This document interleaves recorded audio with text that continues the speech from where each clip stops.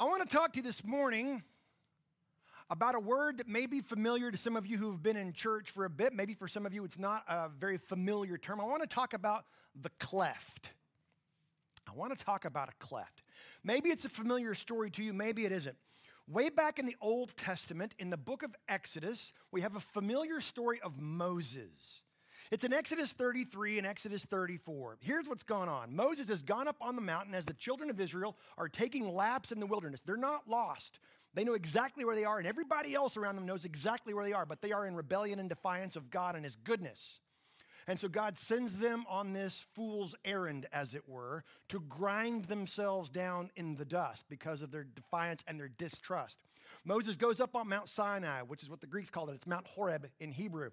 And he comes down with the 10 Commandments.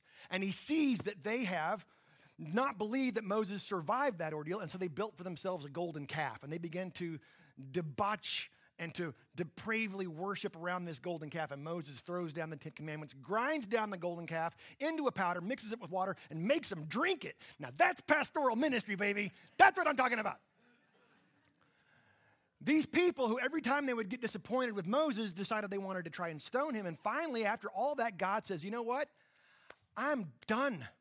Here's what I'm going to do, Moses. I'm going to make you an offer. I'm just going to wipe out all of Israel, but you I'm going to preserve.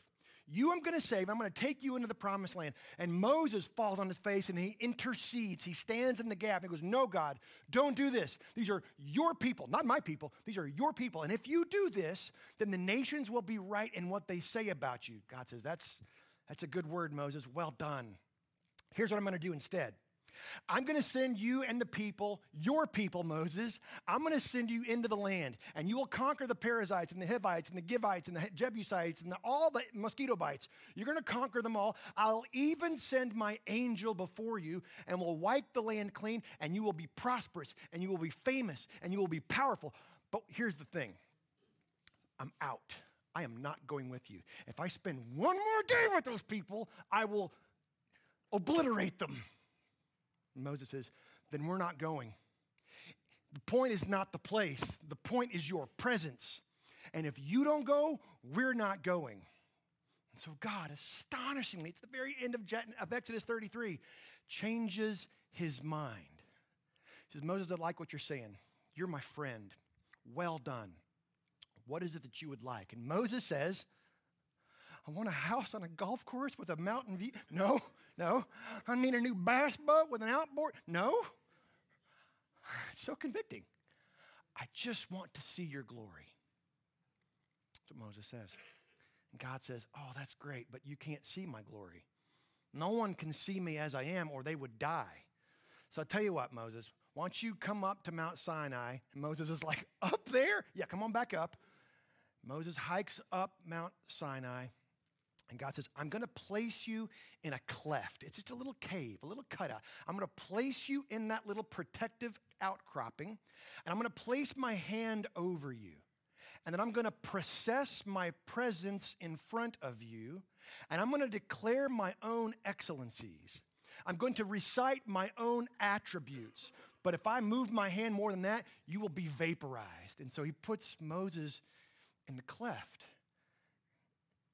And he covers it, and he passes by. And Yahweh, we know now as the second member of the Trinity, it's Jesus himself, pre-incarnate. He passes by and he says, Yahweh, Yahweh, slow to anger and abiding in mercy. I will by no means clear the guilty. But I do not punish, and I do not withhold my mercy. And he has his hand over the cleft, protecting Moses from himself. And it got me wondering, what was going on in there while God's passing by? This light show of dazzling righteousness and holiness and glory. What is Moses doing in there? What's going on in the cleft? More on that in a moment. This is why we're in our passage this morning. We are in 1 Thessalonians chapter 5. I will invite you to turn there because this morning we get to talk about the cleft. How do you know? How do I know that we are in the cleft? How do we know that we are not experiencing God's righteousness rolling forward to consume us?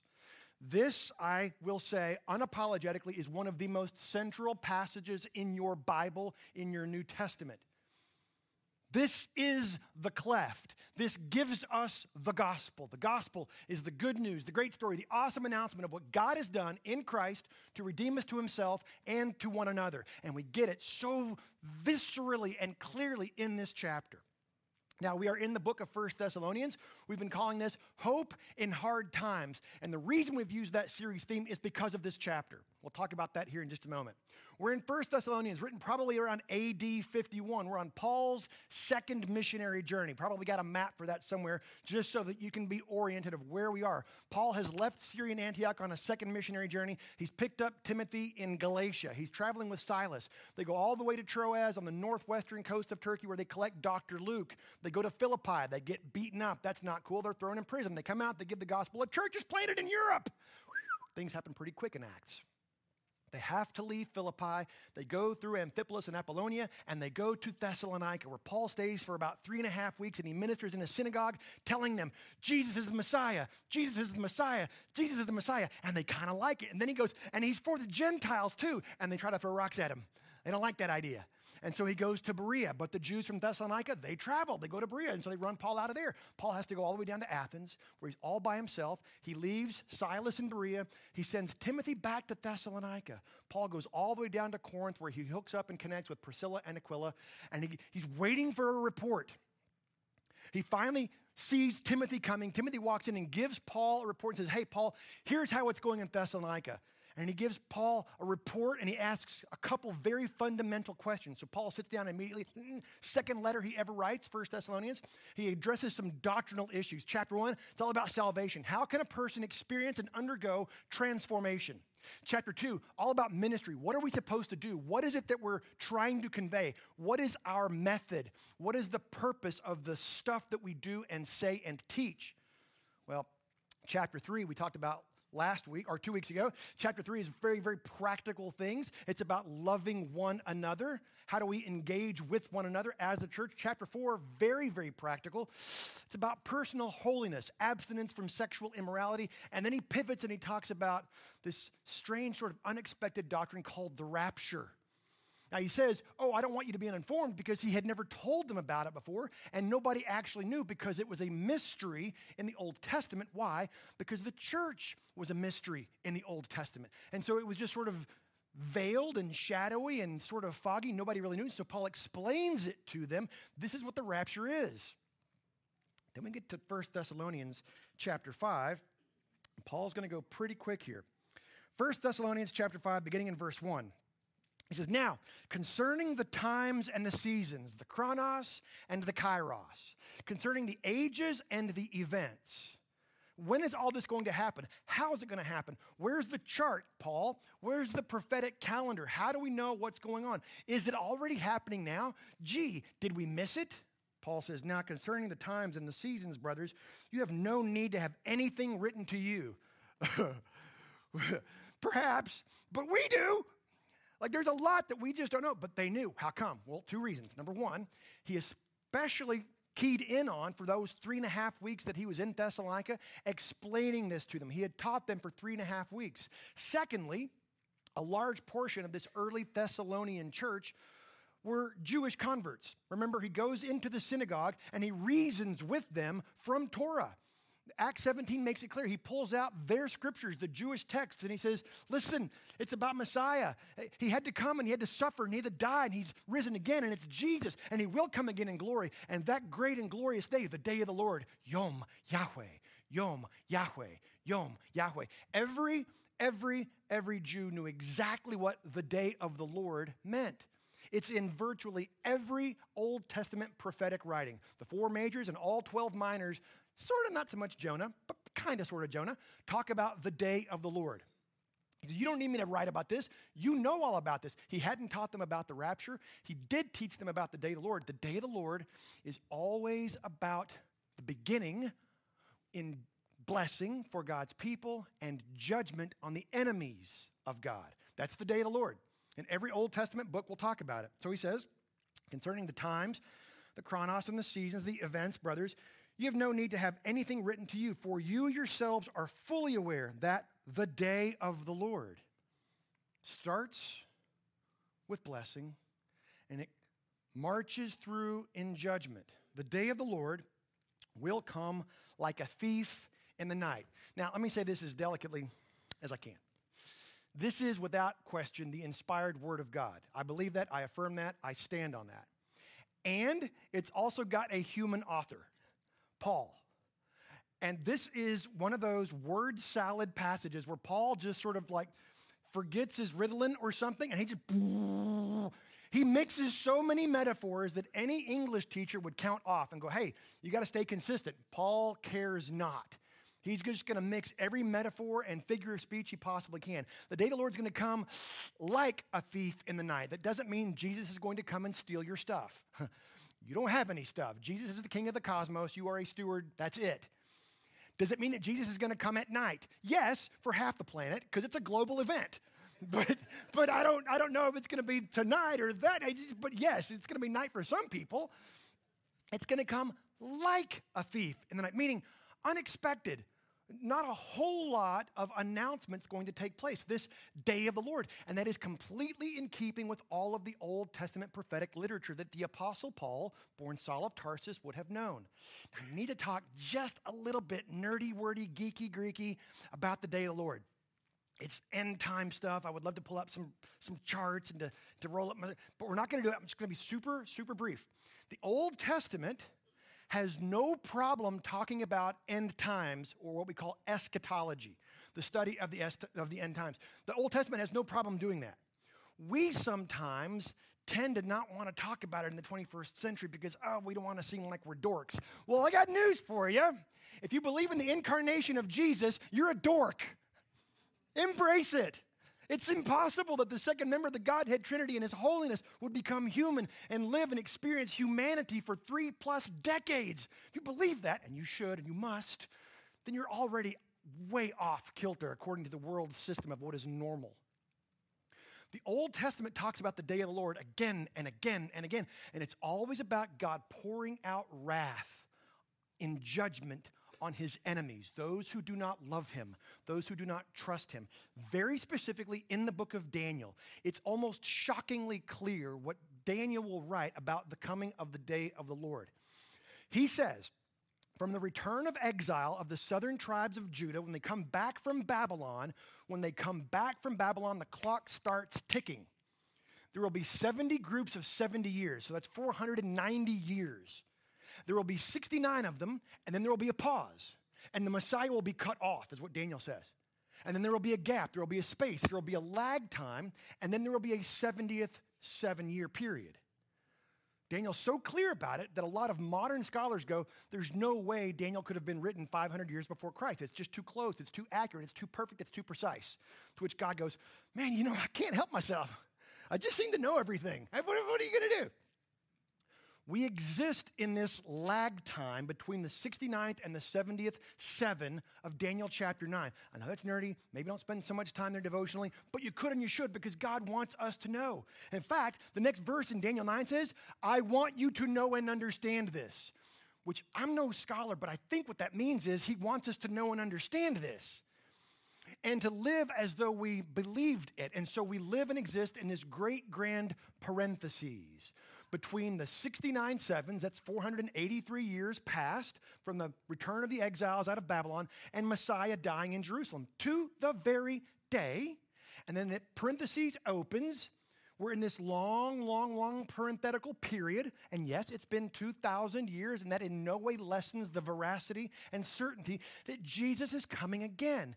And it will come. That final parentheses will close like a thief in the night. Here's what I've learned about thieves. I've been burglarized twice.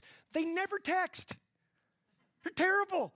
They never do. They just show up and they take your stuff. One dude took a coffee table. Who steals a coffee table? And if he would have just told me, I would have been like, it's a scratch and dent. You can have it. I would have set it outside. No, he broke in. They don't warn you. So there's this idea of imminence.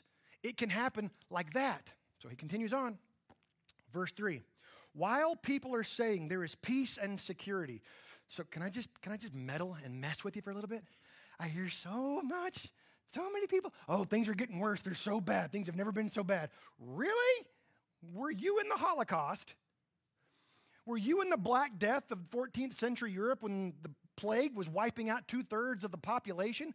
Let's pump the brake on things have never been so bad. Oh my gosh, oh my gosh. And by the way, when it comes, things will be relatively peaceful. Doesn't mean there won't be war, doesn't mean there won't be storms, doesn't mean there won't be sin, doesn't mean that the Dallas Cowboys will win a playoff game, doesn't mean any of those things. It just means there's going to be relative calm and peace, and people will be saying to each other, you know what, it's not so bad. It's not so bad. Why is Paul saying that?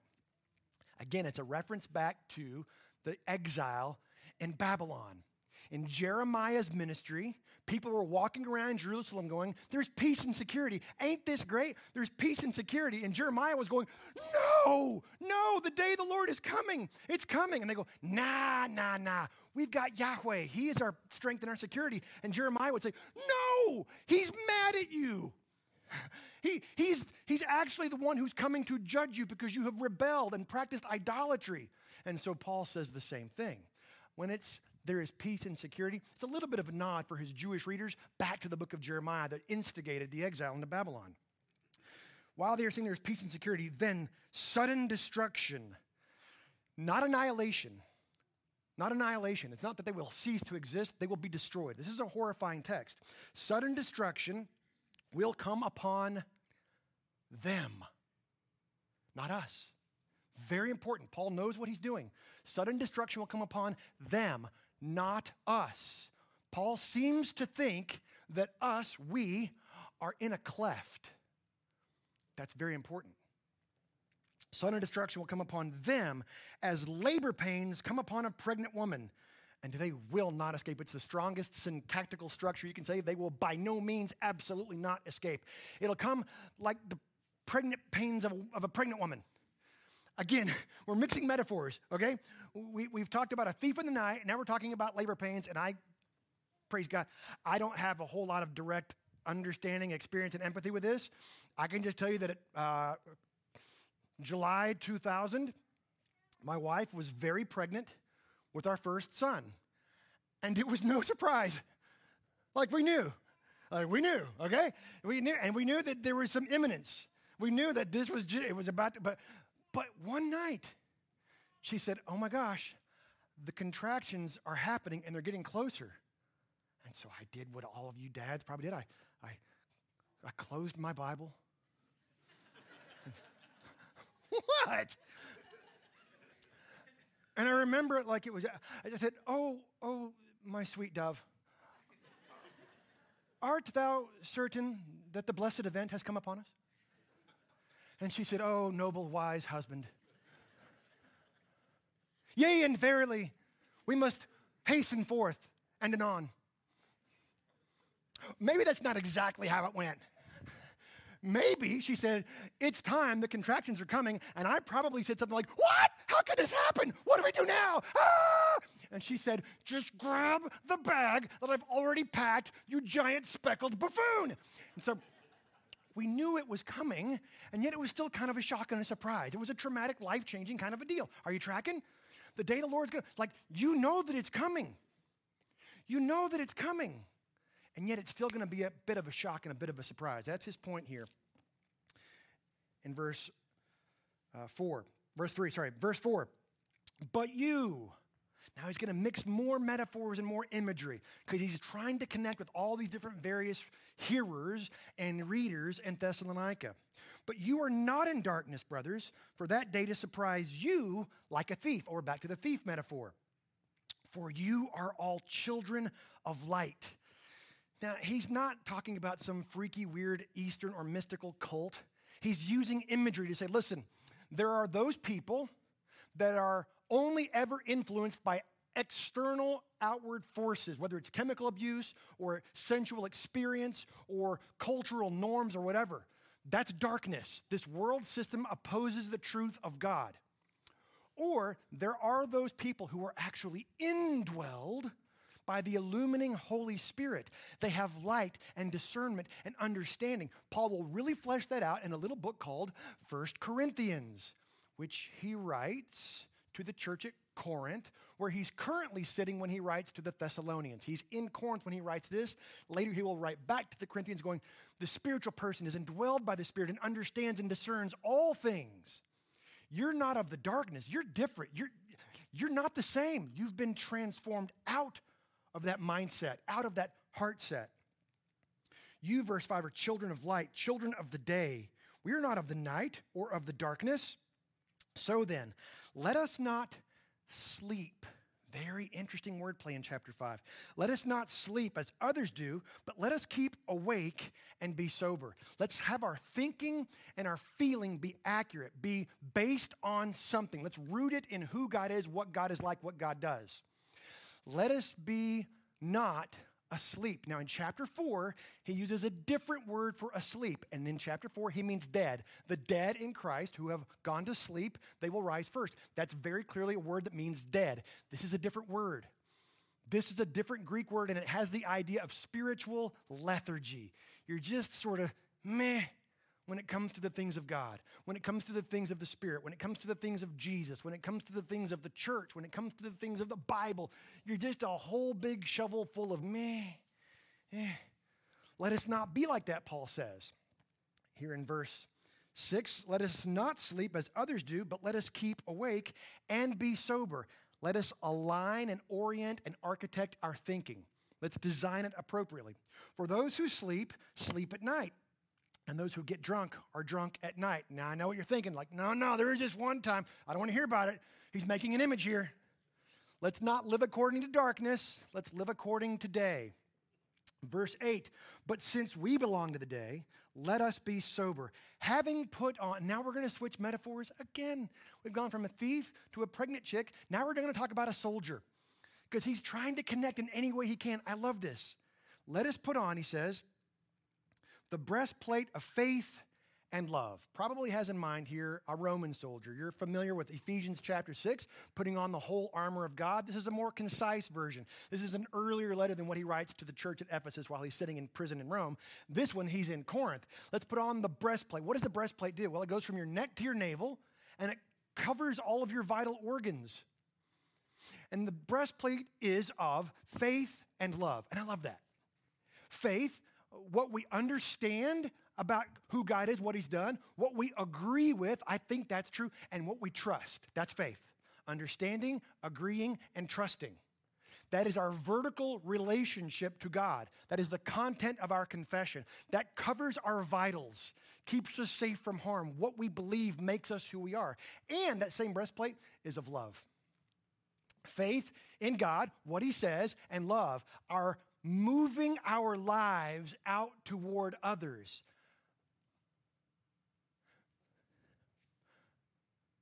Most Christians do not properly perceive that loving one another is actually defense against the dark arts. Did you hear that?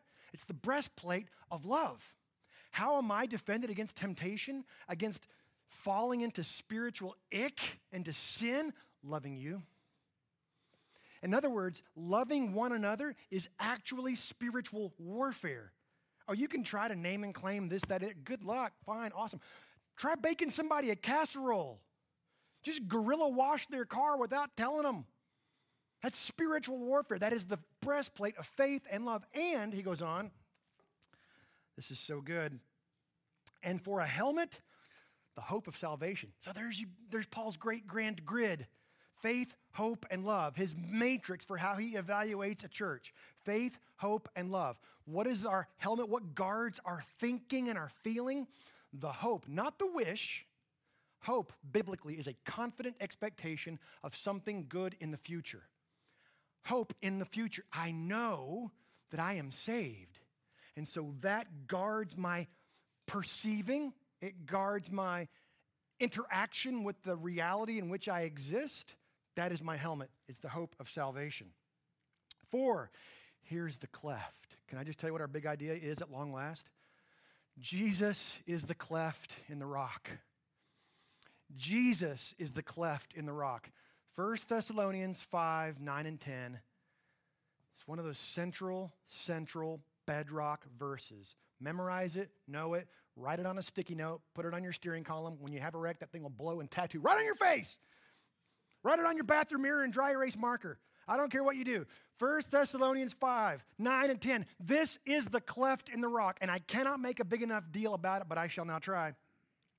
For God has not destined us for wrath. And this word wrath, orge, is a technical term that has to do with God's judgment. You, Christian, he's writing to the church at Thessalonica, and then by extension to us, you were not destined for tribulation, for God's judgment. That is not God's destining for you. This is one of the central verses. We would say, God's going to remove and rescue his church before judgment is poured out in tribulation period. You have not been destined for wrath, but to obtain salvation through our Lord Jesus Christ. Jesus is the cleft in the rock. What protects us and provides for us from the holiness and the righteousness of God? Because I don't know if you've noticed, you're not particularly holy or nor righteous. And if you're not sure about that, ask a spouse, ask a neighbor, ask a kid, ask a parent. They'll tell you. They probably have notes. God determines and declares that you are righteous, but functionally, you're not actually. This is why God tells Moses, you can't see me. I would vaporize you. How do you take shelter from the holiness of God? In the holiness of God. Jesus is the cleft in the rock. You've not been destined for wrath. Who was? Well, there's 3 great global judgments that happen in your Bible. The first is with water. Genesis chapter 6, God floods the whole earth. The third global judgment happens in the tribulation period, Revelation 6 through 19, and it is by fire. The second global judgment happened 2,000 years ago, and it is by wood and nail and thorn. The entire unmitigated wrath of God is poured out on Christ so that all who are subsequently found in him will never taste a drop of God's wrath. Now, that's the gospel. The people in Thessalonica were beginning to wonder, Paul, this is suffering. This is hard. We're being persecuted. We're losing loved ones. Is this the day of the Lord? Are we experiencing God's wrath? Paul goes, no. Let me help. You, Christian, you will never experience God's wrath, ever in any capacity whatsoever. You might be receiving gentle, loving chastisement from God. You might just be stupid and made bad decisions, and bad things happen because of your bad choices, and all your options are now hard. You will never experience God's wrath because Christ drank that cup to the dregs. That's why we take communion together. You were not destined for wrath. And then here's the gospel. It's unbelievable unless it's got to be believed.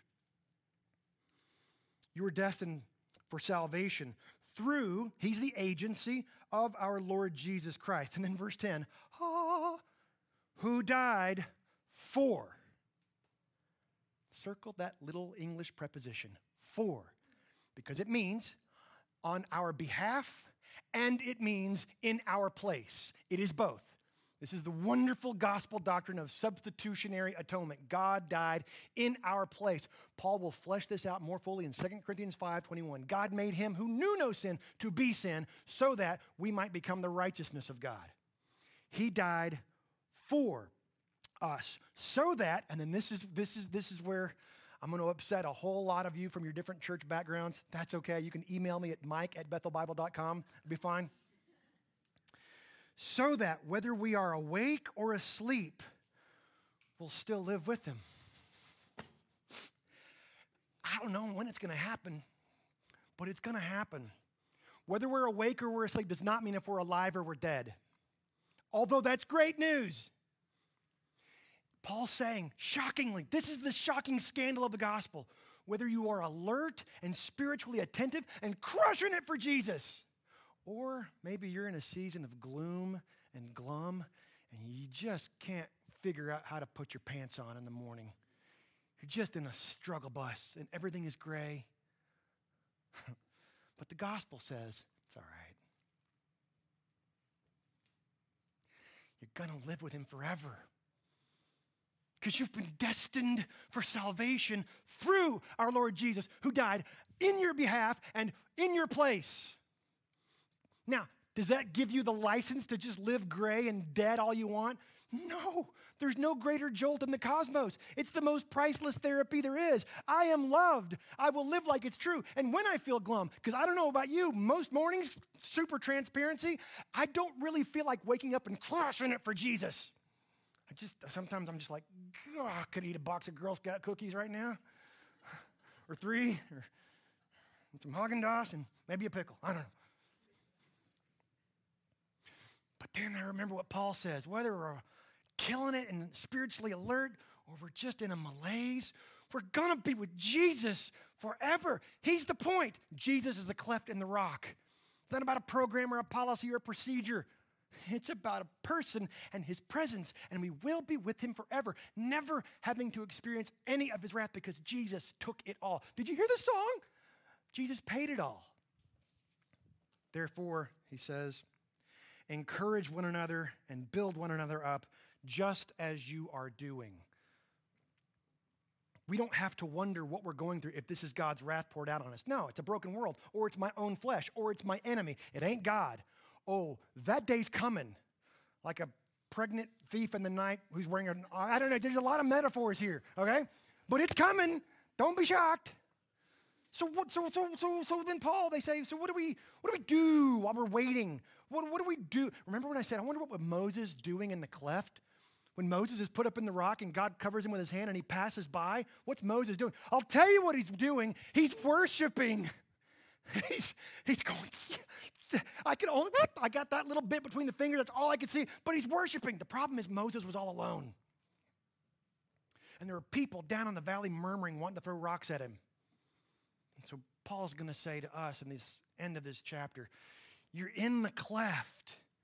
Worship. And here's how life in the cleft works. Now, this is a crazy closing paragraph, all right? The end of chapter 5, there are 19 imperatives. Some of you are like, I'm done with the doctrine. Just tell me what to do. All right, buck up there, Skippy. We're about to hit you with some imperatives. In the book of Romans, you get 11 chapters of doctrine, and finally in chapter 12, you get an imperative. Not here, Chachi. He's going to unload the chamber. 19 imperatives. So rapid fire. Now listen, I'm not going to Bible whip you. There are a lot of pastors in the history of the church for the last 2,000 years. It'll take 1 Thessalonians 5, 12 to the end, and they'll make one sermon out of each of the 19 imperatives. But I like having a church. So I'm not going to do that to you. I want you to come back. So we're going to do these very, very quickly. This is life in the cleft. This is how life in the cleft is supposed to work. Even in hard times, here is hope. Jesus is the cleft in the rock. This is how we engage and interact in the cleft together. And by the way, never forget that we're in the cleft. We're not just slugging it out until maybe Jesus pops smoke. No. We're in the cleft. We ask you, brothers, to respect those who labor among you and who are over you in the Lord and admonish you, and to esteem them very highly in love because of their work. Be at peace among yourselves. This church is like 3 months old max. And already people are going like, hey, I don't think the guy who's in charge knows what he's doing. Can that happen in a church? Just take it on faith. It can. And I'm not saying it's wrong. I'm just saying it happens. Paul's saying, listen, it's just like what he says in the writer of Hebrews says, and what Peter says in chapter 5, and what he says in 1 Timothy 3, and in Titus 1, and in Acts 20. Let's do this as a partnership. Be prayerful. Support the people who are in charge and who are leading your church. Be at peace amongst yourselves. Man, this matters. We are to be involved in one another's lives congregationally because we're in the cleft together. And lest we forget, there's a hand covering us over and the presence of God passes by. That sets the thermostat inside the cleft, by the way. And we urge you, brothers, admonish the idle, those who are spiritually lethargic, who are just sort of sitting on their hands. Encourage the faint-hearted. Can you tell the difference between the idle and the faint-hearted? Not always. It's hard to tell. And so you know what we do? We give the gospel. We love and we lead and we guide and we guard. Help the weak. Be patient with them all. Patient. Bear up under their load.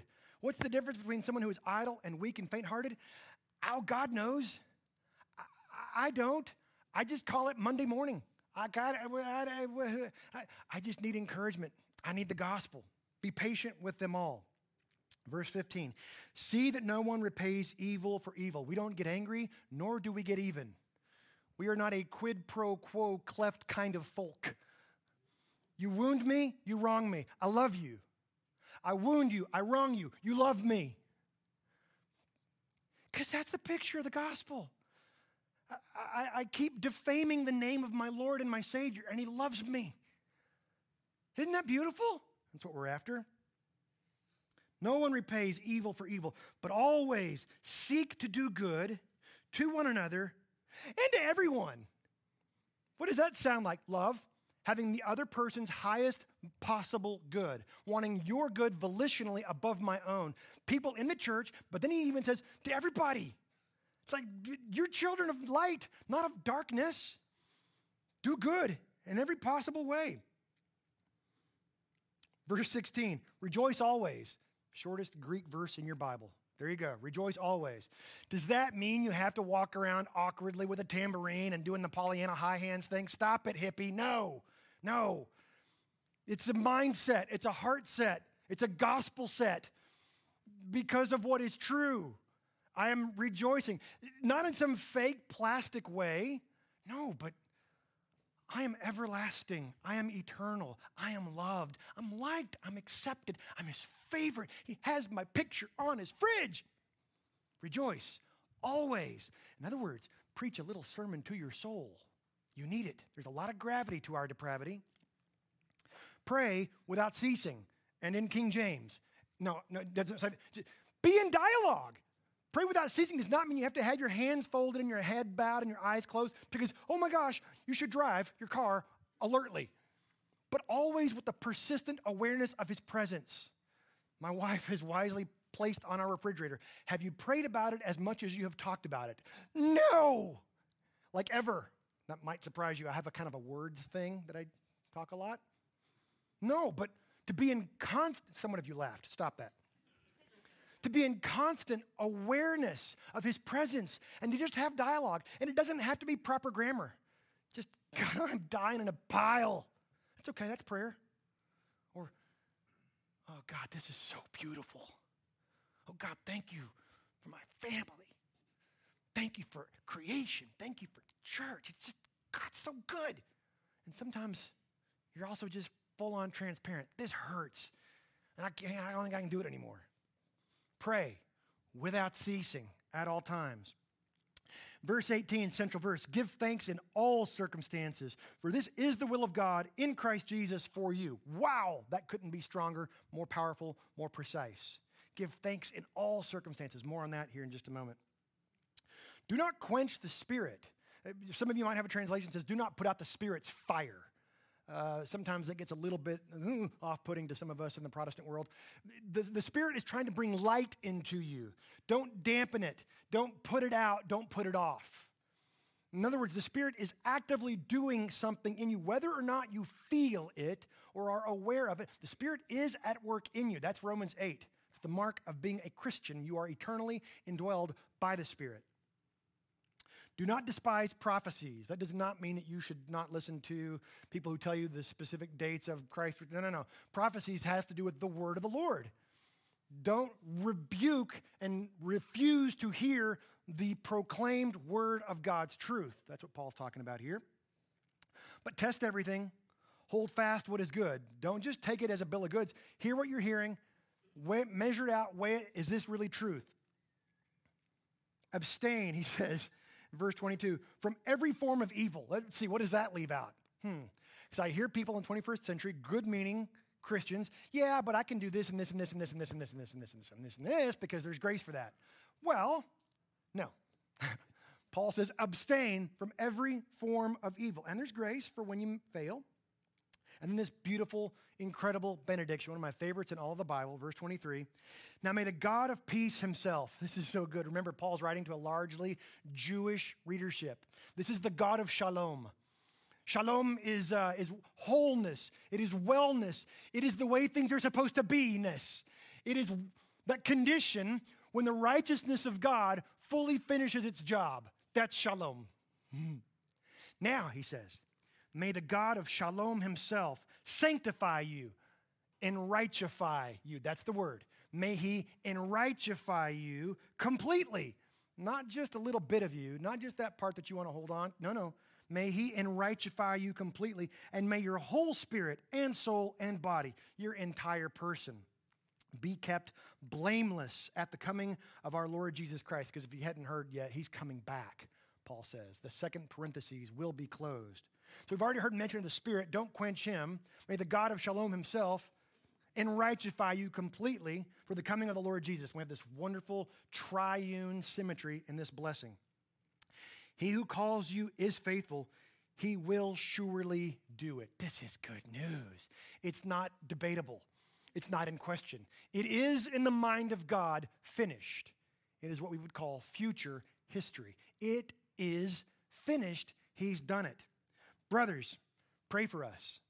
I love that Paul says this. He's sitting in Corinth and he needs the people in Thessalonica, these people who have been Christians for less than a few months. Pray for us.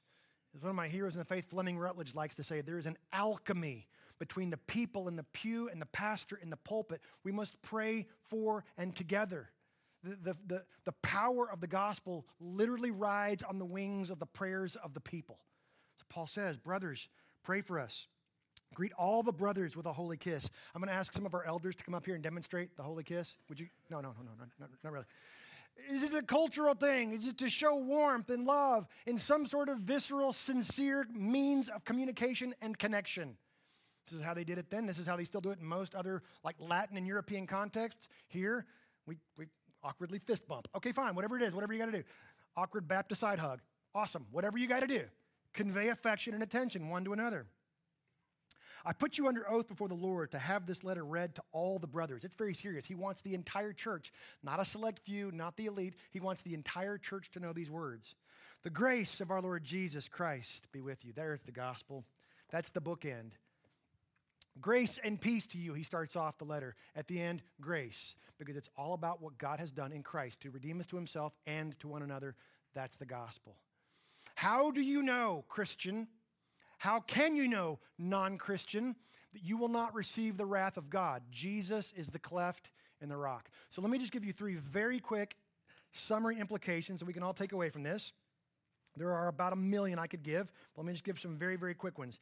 None of these, I don't think, are new, because every time we teach through Scripture, we keep seeing the same sort of meta-narrative themes. The first one goes like this: we are from the future. Paul and Peter will say this over and over and over again. We are from the future. Our Bibles are declaring in a whole lot of ways that we are God's people in the present, but representatives of his future kingdom because of what Christ did in the past. And I don't want you to ever forget this imagery, that at his first advent, which took about 30-something years, Christ grabbed the border and the boundary of the future coming kingdom, and he dragged it back and he pinned it at the cross. Until such time as second advent, which will take about 7 years and will culminate in the 1,000-year reign on earth. We are from that coming kingdom. In this parentheses, in this gap, we live in that here and now. But we're from the future, not from the past. We're from the future in the present because of what God did in Christ in the past. So the church has to be a demonstration of that future now. We are what Titus will say, what Peter will say, we are a peculiar people. It does not mean we're weird. That is Old Testament priestly language for the Levites. We are a royal priesthood, Peter will say. We are a people of Christ's own, Paul will say to Titus, that he has called us to himself to be from the future, to represent his coming kingdom in the present. We have to think that way. We have faith, hope, and love, as though it's all true because it is. And so that leads us to our second point, and it goes like this. The meantime matters. This is not so much a problem as it used to be in the late 20th century. A great number of evangelical Christians would say, it doesn't really matter how we live, it's all going to burn. It doesn't matter what we do in the world, it's all going to burn. Wrong. That's not biblical. The meantime matters. Can I get right up in some of your kitchens? Nobody's greener than God. God loves the environment. And I don't care if that makes you mad. Read Genesis, read Revelation, and everything in between. The meantime matters. How we live, how we steward, how we garden, how we take the resources that have been given to us by God and rearrange them for the blessing of the people around us God cares about. We wait well, like we actually believe that this is true, like Moses. We just want to see his glory, but in the meantime, we wait well. What we do in this life matters. It determines our future role in the kingdom as ambassadors now. Third point goes like this. Gratitude is our attitude. Well, it must be. It's so much easier to kvetch and to complain. But for the Christian, because of the gospel, our attitude must be that of gratitude. Now, Paul will flesh this out a whole lot more in Philippians chapter 4. But what he says, it's a technical expression in verse 18, give gratitude in all things. What Paul is saying here in 1 Thessalonians 5:18 and in Philippians 4, when you pray without ceasing, you thank God for every conceivable outcome. That's what he means when he says, give thanks in all things. It's in the midst of and for all things. When a situation occurs and the phone call comes and you're not sure how this is going to turn out, you pray, and I thank you, God. If this goes like this, then you will be good and you will get the glory and you love me. And God, if it goes like this, you are good and I will give you the glory because you love me for always and ever. And if it goes like this, then you are good and you will get the glory because you love me for always and forever. And this is not wrath. Or if it goes in some way I can't even imagine. You are good and you love me and you get the glory and I will be with you for all eternity so that no matter what happens, the person of God is fully equipped to deal with life. Because, by the way, that's what this world needs. People who are in Christ reflecting the image of the God that made them. Our gratitude is our attitude. Jesus is the cleft in the rock. Moses was told by God, this pre-incarnate Christ, that Moses could not see his face. Anyone that saw him as he was would die. But then the gospel comes along and it says that the Son of God came to earth, was seen by thousands, and as many as believed in what he said and what he did and how he lived, they're invited to see his face and to live with him forever. And so we are invited to take refuge from God in God. This is very good news. This is the gospel. Jesus is our cleft in the rock. Let me pray for us. Father, thank you for this morning. Thank you for this word. I do pray, God, if there's anyone here this morning who doesn't know you, that is outside the cleft, that you would delay your return to provide time for those people to hear the truth, to understand it, to agree with it, to trust in it, and to be in the cleft, that they would believe, that they would be persuaded that this gospel is true. For the rest of us, Father, who are going through struggle or perhaps spiritual lethargy or malaise, would you encourage us with this bright and glorious truth that we will live with Jesus forever? Would you energize us to live attentively in the meantime? And Father, for those who have been an encouragement and an edifying force for the rest of the church, would you continue to do more and more and more in their lives so that your church would flourish? We pray all these things, Father, in the power of your Spirit and in the name of Jesus. Amen.